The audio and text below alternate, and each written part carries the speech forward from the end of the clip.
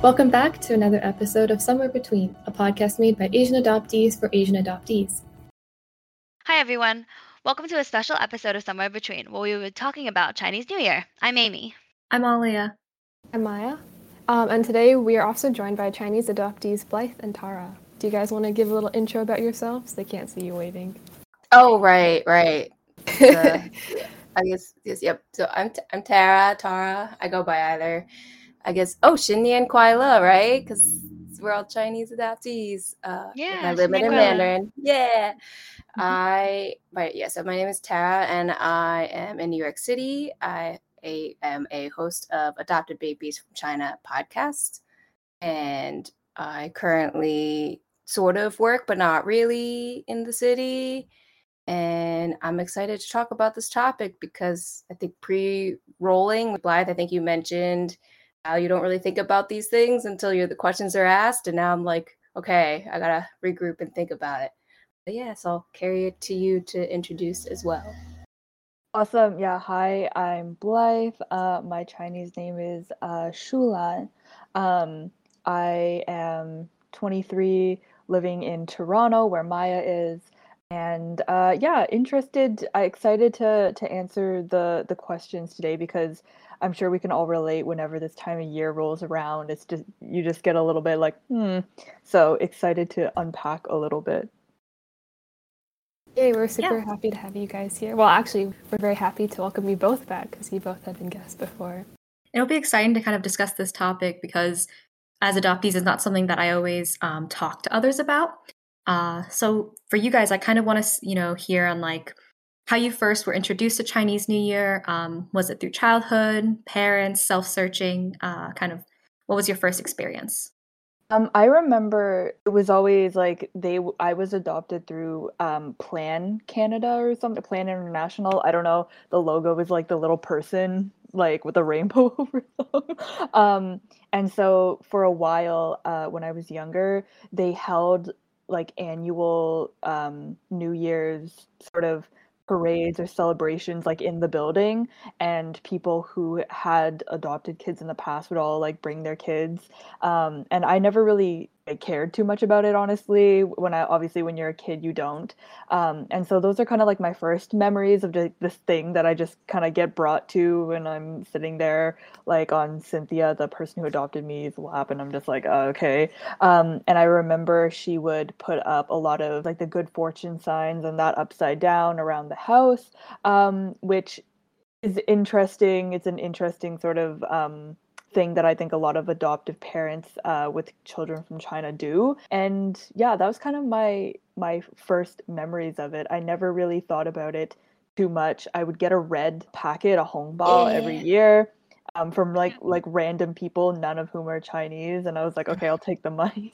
But then, yeah, I don't know, as I feel like pulled away from my adoptive family and got, I don't know, more in touch is the wrong way to put it, but as I became sort of like separated from them more, had more Chinese friends and that kind of thing, I feel like Chinese New Year or Lunar New Year took on its own sort of thing for me. So lately, for the last few years, I've been celebrating with other Chinese friends who are usually Chinese Canadian. Most of them are not adopted, though. Most of them are second-gen immigrants. And, we'll just do like a sweet dinner at someone's house or something like that. So it's kind of morphed over the years. Wait, I have a follow-up question. You said you got honbaos just from like random people, or like just in your family? Because like in the family / like family friends and that kind of thing. Yeah, that's awesome. I feel like I only got it from my mom or dad. So Me like, too. Here's $2.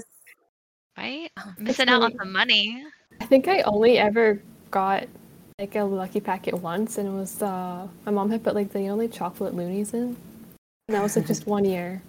Oh yeah.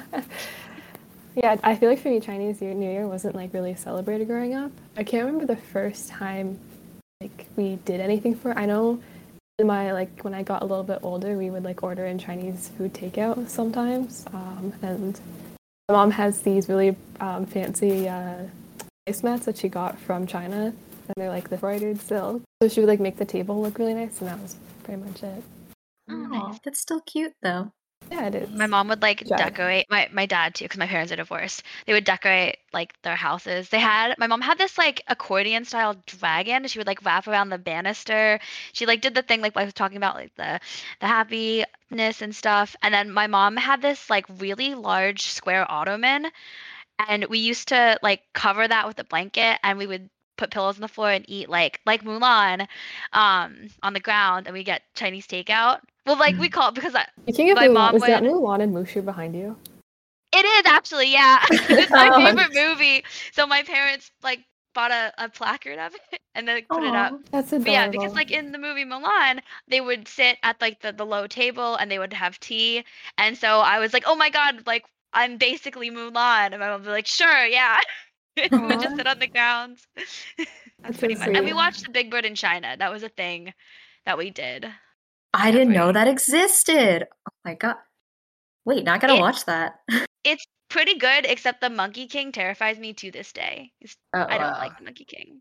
He would just pop up and like, "Meow." I didn't like it. So I guess I should follow up. Thinking back to my first distinctive memory of Lunar New Year was honestly, I think, being invited to a house gathering, and there was the homemade dumplings going on, and then all these other foods with other Chinese American second generation, or also parents and other adoptees. It was with others from the dance group that I was a part of, which was like a Chinese dance focused group. The director of the programs from mainland China, and we would gather. So I think that's my first distinctive memory, but I didn't understand exactly why we were all together having this really, really fancy meal and making dumplings from scratch, because as far as I was concerned, dumplings came from the little takeout container. And then following that year, I believe we actually performed in like a big exhibition, or I don't know if that's the right word, but a big performance, because they actually do that, I think, every year. They have a huge performance of singing and opera and acting and dancing of all types, and I think it goes on for hours. I don't remember which night of the new year they do it, but we also, our dance group, would participate in some of those gatherings, so that I was like, oh, this is like a big deal, but why is it that why are we doing this now when we just celebrate the new year on this other calendar? And that was a whole other conversation that I was told a lot. But yeah, I would say that's my most vivid memories of this whole concept of like having a celebration just for being in a different culture from like American, or I guess Canadian too, right? Yeah. What about you, Alia? Because you grew up with a Chinese mother. So that's actually kind of funny in that my first memory of Chinese New Year is actually not with Chinese people. My first memory is from first grade, where I was in school, and I don't know if this is the same thing in Canada, but we have like parent PTO. It's like the parents get together, they do their own planning for sometimes like class exercises or different like holiday stuff. And my mom was on that, and she actually convinced them to do something for Chinese New Year, just for that inclusion. Aw. And she came in that day, and we made those paper lanterns. And that was actually when I learned about, kind of the meaning of Chinese New Year and some like traditions. And then she explained that to my classmates. And it was so funny because I felt exactly like them, like completely clueless, had no clue about it. And I was sitting there like, wow, this is so cool. And I don't think I realized exactly like the full scale of like what it meant. It felt like still being an outsider. And I think as I got older, I started understanding more of why it's such a celebration, or understand the traditions. But at the same time, it's kind of funny. I actually didn't like Chinese New Year for a while, because I remember people would always, they'd try and celebrate with me, or they say like, oh, happy Chinese New Year. And then some form of like semi-racist statement of just some weird Chinese to me, or they would ask me questions of, oh, you gonna eat like brain today or something. People are So for a gross. while, yeah, right. They were just like kids, anything weird they could think of, and they'd be like, oh, you're behind on the times, you missed it by 2 months. So I've definitely heard funny. that one. Yeah. So I don't think I really actually started understanding it or really looking forward to it until I became older. So since you actually grew up with like, I guess learning Chinese traditions at New Year, are there like any that you particularly enjoy? I don't think we actually really followed many other than distributing hongbao and just eating a lot. It's the best ones. Right? Like that's all that true. matters. It was funny because that was not the tradition that we really followed.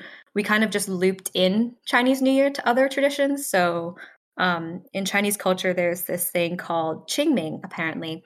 And that's when you go back to your ancestors' graves and you kind of pay homage. That's when they do like the burning of the money and everything. So that's kind of what Chinese New Year actually became for me when I was younger. And another reason why I actually didn't like it. We never celebrated on New Year's, it was always after. And then we would just meet up for both. So it'd be food, celebration, hongbao, a little bit of death, average party. Yeah. What about you guys? Did you feel that your kind of view on Chinese New Year or, maybe like an interest or the way you celebrate it changed as you got older? I feel like I have more respect for it as I've gotten older. I'm currently 28, going to be going on 29. So I do think as going through the identity with like adoption and just what am I doing in life, having something to connect to that's new or unknown to me has been a really nice avenue to just explore. And I do appreciate the work that goes into making a dumpling from scratch. I think that's like a lot of patience and care that you don't see, but it could just be as I'm getting older, I appreciate these aspects of something that I come from that I'll never really be a part of too. And as a kid, I mean, I think we're still trying to figure out like why we're getting money for no reason, really. Now, as an adult, it's like, oh, well, I guess we can get money for no reason for many occasions. This just happens to be one. Is it the money that we would get though in the packet? Is the one you said that you like burn too, or is it like a separate burning of money? That's like a new concept.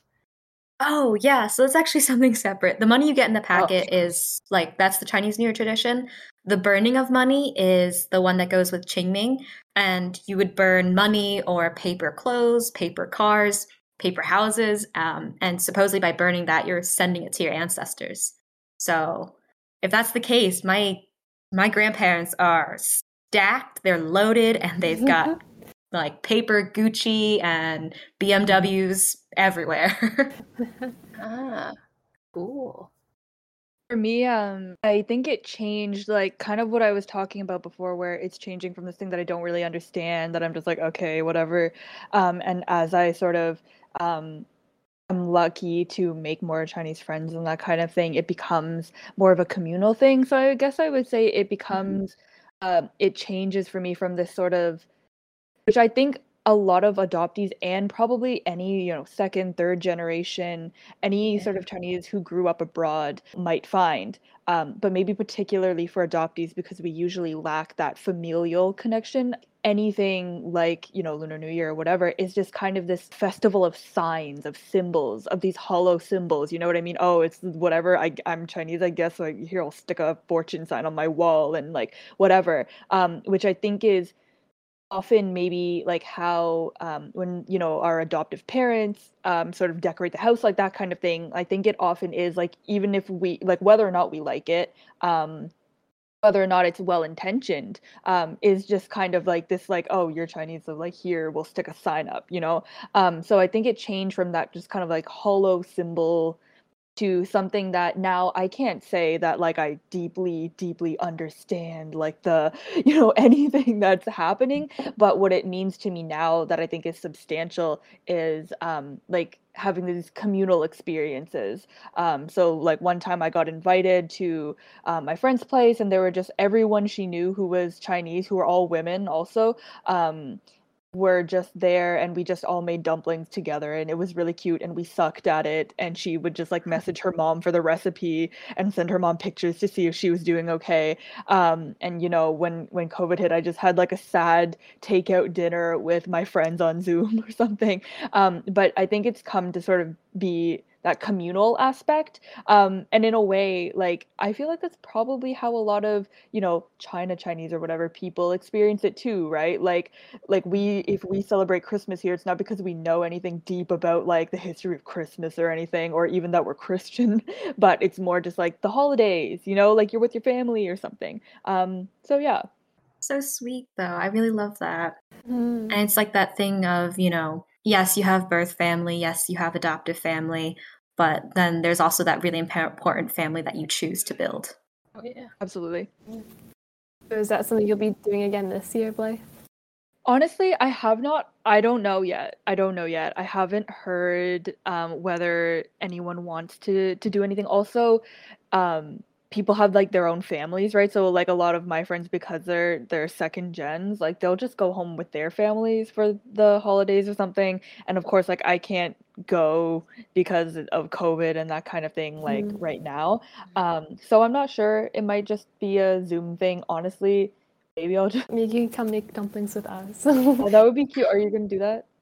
So I actually don't really usually celebrate Chinese New Year for other reasons that we can talk about later. But that sounds like a good thing that we can maybe try and start doing this year for myself. That'd be so cute. Yeah. Although I have tried to make dumplings in the past, and I'm just like really bad at folding them. Like it takes Like, practice. I've watched these tutorials, and I don't know. Because I wasn't good at origami, I don't know. Oh no. It doesn't have to be pretty.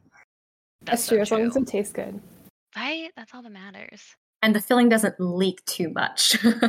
Yes, True. yeah, you don't want dry dumplings. What about you guys? What are your plans? Oh, one year that I was in college, I had another Chinese friend. We took a couple more of our friends to Chinatown in New York, and we like got to celebrate with like a big crowd. So that was really cool. It was a lot of fun. It was like a little group of people that we took, and then we went back. I was in a co-ed marching band fraternity for service, so it was just a big old nerd fest. But we had chapter after, and we bought everybody like hung baos, but we just stuffed them with like candy we got in Chinatown. So that was really cool. But kind of like what Blythe said, like the last couple of years, you know, COVID, trying to be safe and everything. So we've kind of cut down to, you know, just take out. I might be able to convince my friends to like, maybe we can go to somebody's house and we can like get takeout. Most of my friends in the state that I'm going to be in are white. So it's kind of like what Blythe is saying is like, for them, it's more like just like, oh, this is like things adjacent to Chinese things, and like we'll do it with Amy because she's really excited about it. And I'm just like, oh my god, guys, we're gonna get hog bao, we're gonna get dumplings, and they're just like, yeah, Amy, sure, whatever. Yeah, you wanna like watch a movie too? So like, it's a little stereotypical. They always well intended, but like we'll put on like Crazy Rich Asians or Mulan or something just to kind of keep the vibe going. It's always with love, so that's probably what I'll do. Last year I spent it with my dad, but I'm going back into Connecticut, so it's just my friends around. So the family that we make, right? Yeah. Also, Shang-Chi. That's true. We That's do have that true. one. Dude, we saw that movie with my friend and he fell asleep at the end. He always falls asleep. And we get to the end and we're like, what'd you think of the dragon? Because it looks so cool. Sorry, spoiler alerts. There's a dragon somewhere. And he was like, what dragon? And we were like, what? Did you miss the last like half hour of the movie? It was, anyways. Dude, the important part. I know. But that's what we normally end up doing. How about you guys? Alia? Are you going to do anything this year? It's like you guys, where COVID, I've been missing my family, and for me, it's kind of been really sad in a different way, in that it's made me realize, you know, how old my family members are. You guys know how it is, like adoptees, we just tend to have older parents, and then our families are older. And because everyone's so worried about COVID, like, you know, we've got to be really careful because of their age too.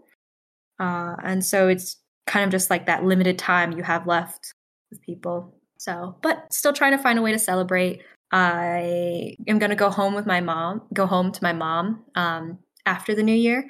And she wants to try a bunch of old recipes that her mom actually used to make and she never learned. So she wants to try them out with me and like kind of teach me how to make them.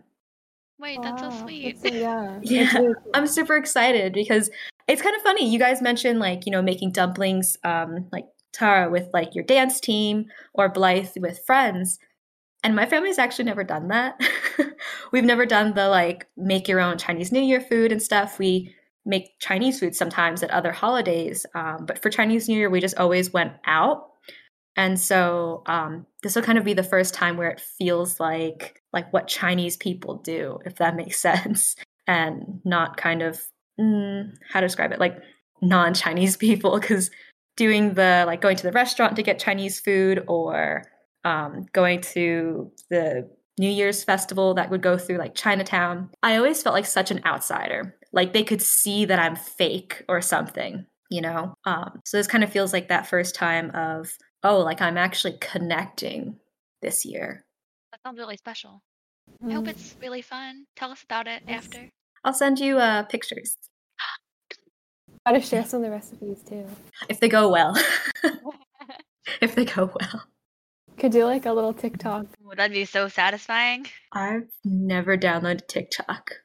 Well, apparently it has a really big adoptee community on there. That's what like many people have told me. Yeah, it's huge. It is. I was like, What? Yeah. oh yeah, I didn't it's know huge. That's unexpected. Yeah, it's bigger than like Instagram or anything else. It's pretty big. that. So what are you gonna be doing, RF? I'll be honest, COVID or not, I probably wouldn't have done anything.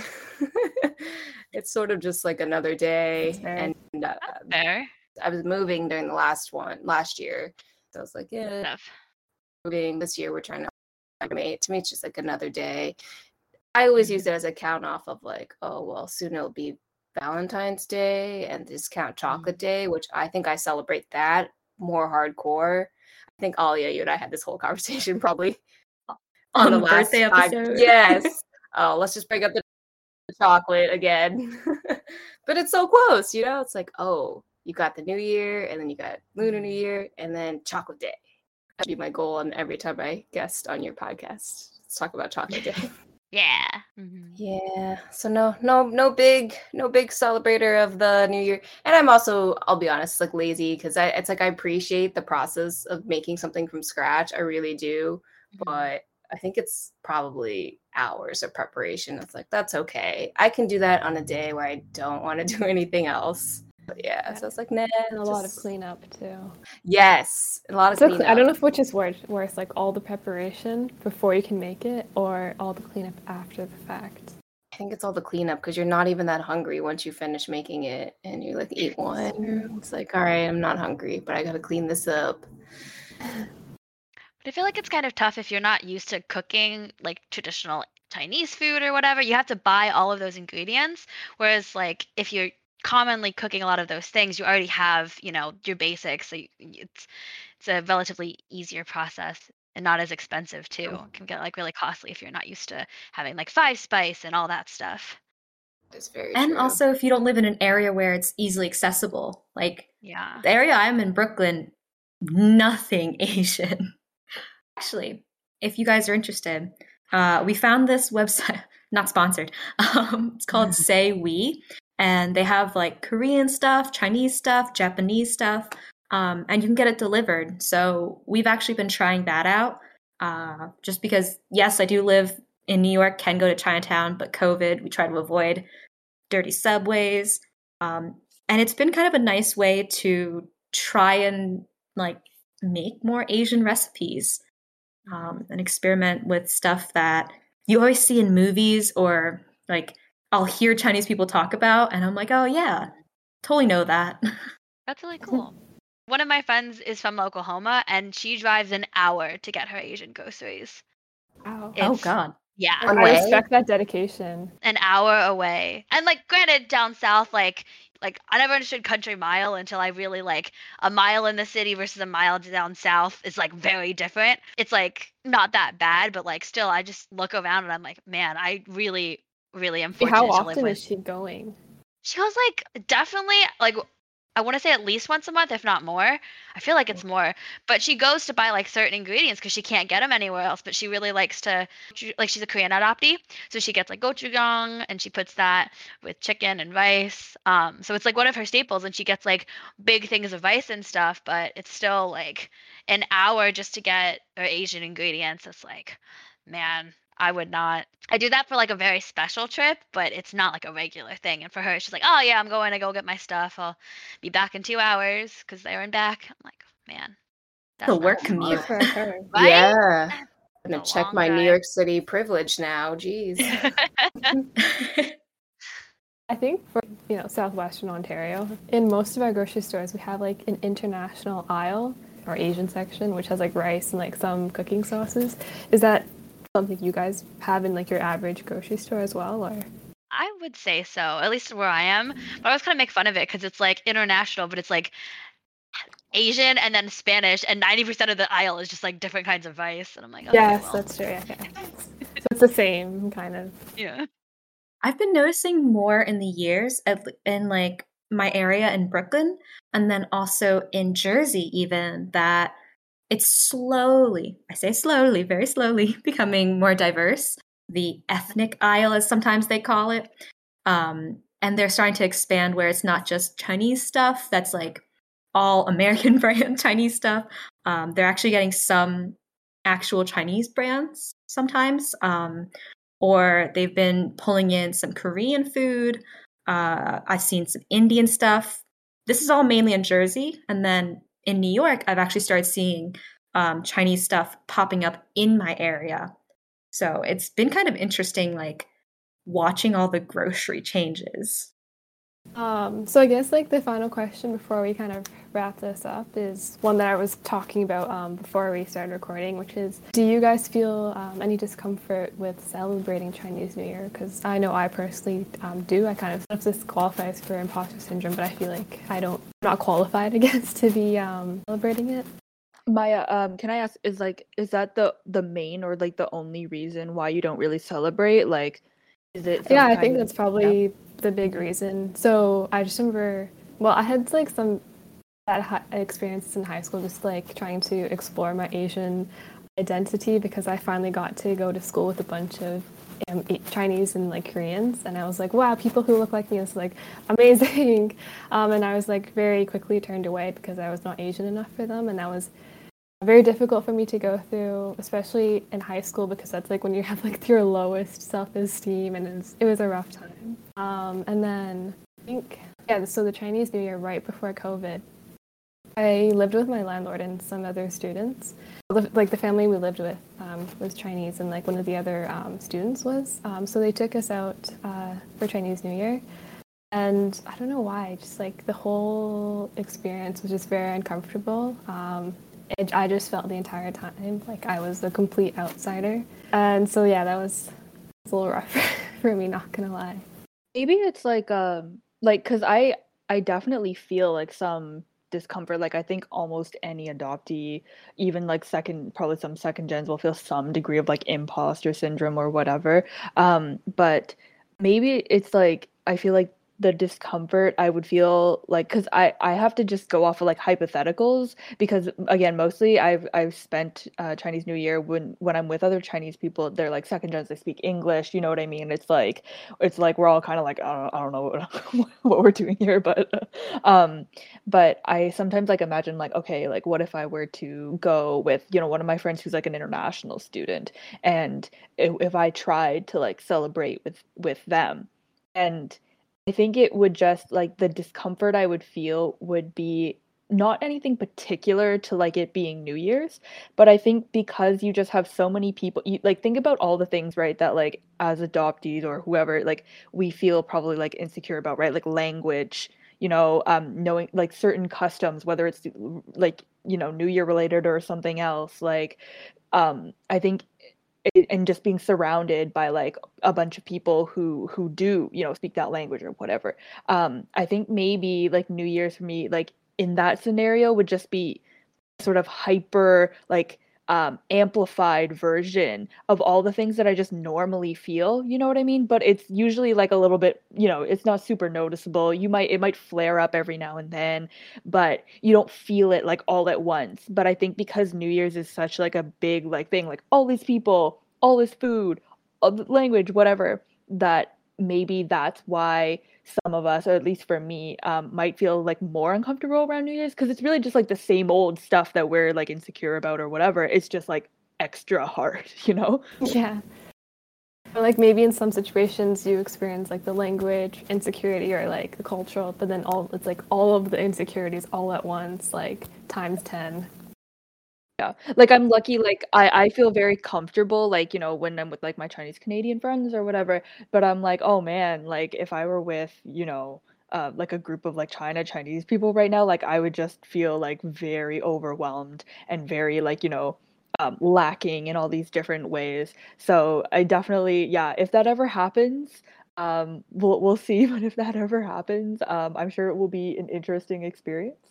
But yeah, for now that scenario just kind of lives in my head, and the way I celebrate New Year's like with Chinese Canadians is pretty chill. But yeah. I think you said that very well. I don't know what to add. The only thing I could add, because I think both of you kind of hinted at it, which I'm surprised, just to like your view too. Like even in company that was comfortable, you still kind of felt discomfort. But I don't really know. I feel like there's only your discomfort depending on who your company is with when you're, I guess, celebrating that occasion. Because if it's people you're usually comfortable with or they know you, it's not as much pressure to put on this like show. But I think what you said was really great. I second it. Yeah. Thumbs up. I was wondering if you've had like any like relatable experiences, Tara?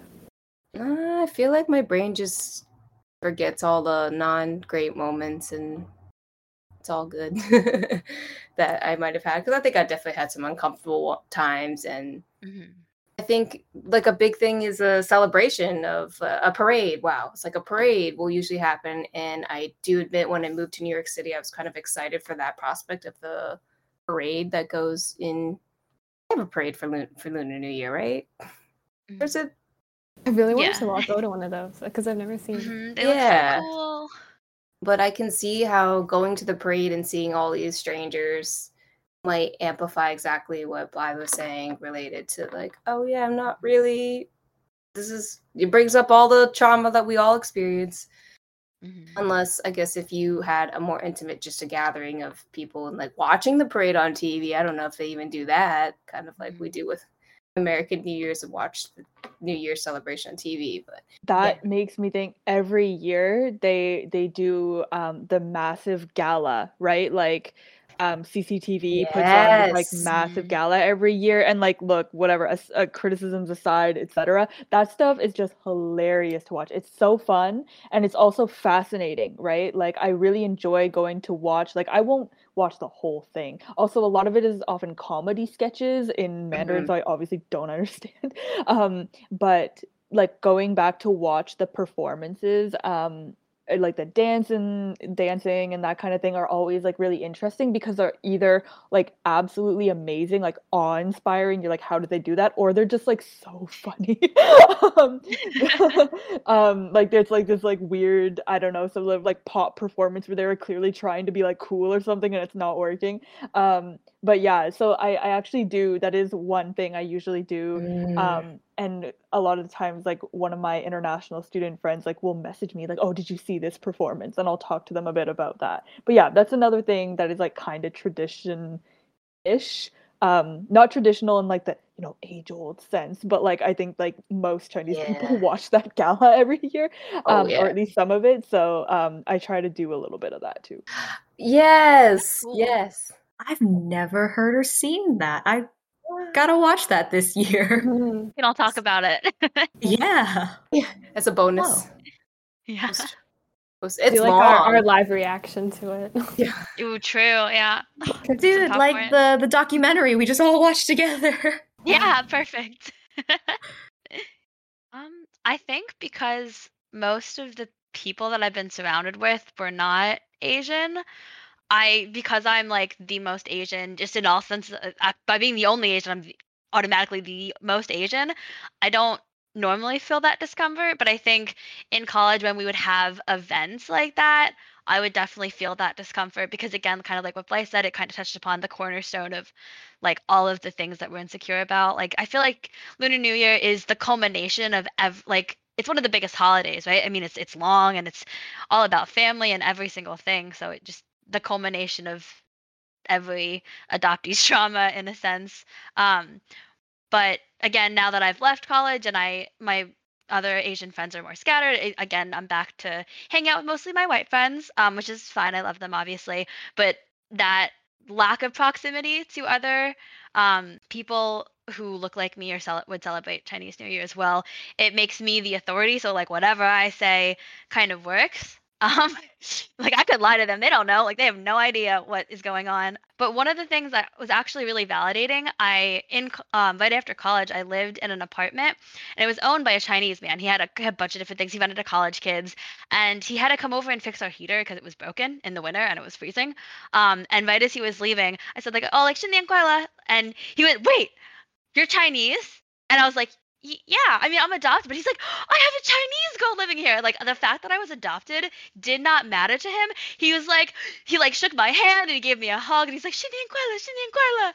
And it was just like, I've never had that experience of like, especially I think like either is like, he's got a pretty strong accent, so like I don't want to assume, but I feel like he's more recent immigrant to America. So just have somebody like validate me entirely and not make me feel like an outsider, knowing I was adopted, knowing that both my parents are white.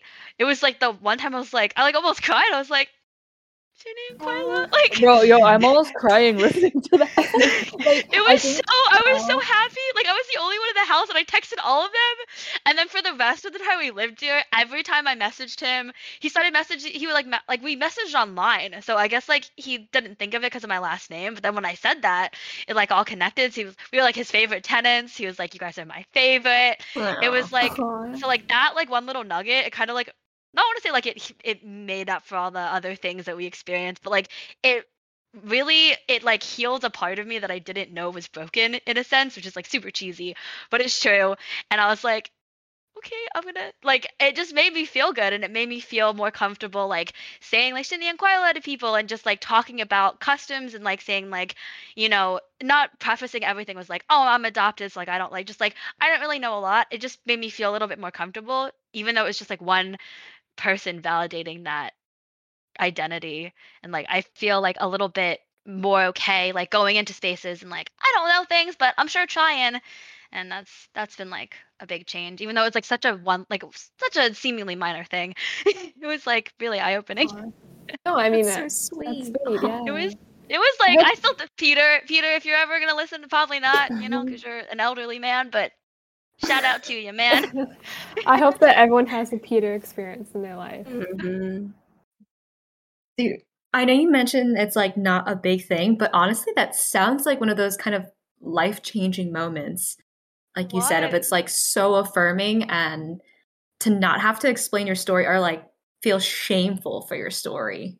To just be like, oh, we have like this bond. I don't care how we have this bond, but it's some sort of bond.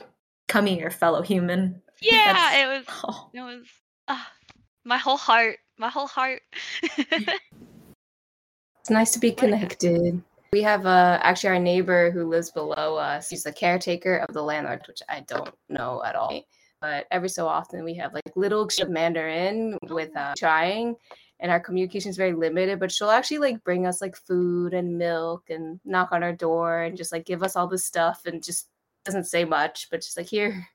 So it's like, oh, it's so nice to be connected to somebody from the homeland. That's so cool. Yeah. It's kind of like the Chinese grandparents we never had almost. Oh yeah. Oh yeah. She called my two roommates like is that your two older brothers? Are they here? Because we're obviously not related, but it was very sweet. She's like, you have a good side now? Like, oh yeah, they're here. Aww. It was very sweet. I was like, oh wow. Because again, very limited vocabulary, but she was trying to explain that it's like, are you going to be back home soon? Because the person needs to fix your heater, ironically. It's like, oh, no. Which is really funny. It's like, I relate to this story. Yeah. It is really cool. I think a lot, especially those who come to the U.S. and they find like other Chinese people, even if we're adopted or not, they're like, there's a community. Let's all be together. I think it depends on the area. Like if you're in a very white area where it's like a drought in terms of like other Chinese people there, I think they'll like maybe hold on to more, because I had some similar things. Like I grew up in Brampton, which is like just outside Toronto. It's like very heavily South Asian and Black, but there are like almost no East Asians living there, and so like random Chinese people who worked at like the Mandarin or whatever, which is like this very common kind of buffet here. Yeah, would really like me, and they would kind of like get used to me and bring me special cakes and stuff. But I think it's just because there were like no Chinese people in the area. But now like I live in Chinatown in Toronto, right? And Toronto at least like has pockets where there are like tons and tons of Chinese people, and like people don't give a fuck here. They're not like, oh, you're Chinese. Especially because we both live around the university area, so there's a lot of international students. Yeah, exactly. It's actually like kind of nice though, because I feel like we blend in, which is like something that I've never experienced before. It is delightful, but it's also interesting because like at the same time that you kind of derive these like feelings of closeness and like togetherness or something from that, like it also kind of pushes you away at the same time, because it's like even more clear like what you're not. You know what I mean? So like I find it very interesting. I don't know if Maya, you feel the same way, or if anyone else here who's like been around like, a lot of Chinese people in that way, and like lived in an area like that would feel that way. But like it's kind of this double-edged sword, because on the one hand you feel this kind of like togetherness, you feel like you're part of something or whatever, but at the same time it's like because it's so saturated, you're just like, oh fuck, I'm not Chinese, or like whatever, you know what I mean? That imposter syndrome like really kicks in for you. Oh yeah. And it's like Chinese New Year. Oh, sorry, I was gonna say Chinese New Year is one of those moments where it like forces you to like have to then connect with others, adoptees or second generation immigrants. Where because like we all, I think, in our own timelines and pathways will identify with the Chinese culture or not in different times. But I think the whole premise of this episode and coming back to it is like talking about the Chinese New Year. We're all like actually forced to like really identify with that culture in the moment, because it's that event, which I think really like full circle of how this came to be, I guess. But yeah, in our own identity crises that we have, we go through at different times. But I think Chinese New Year specifically will like force you to have to think about it more than if you weren't even really wanting to. Yeah. Yeah. Thank you everyone for the great discussion.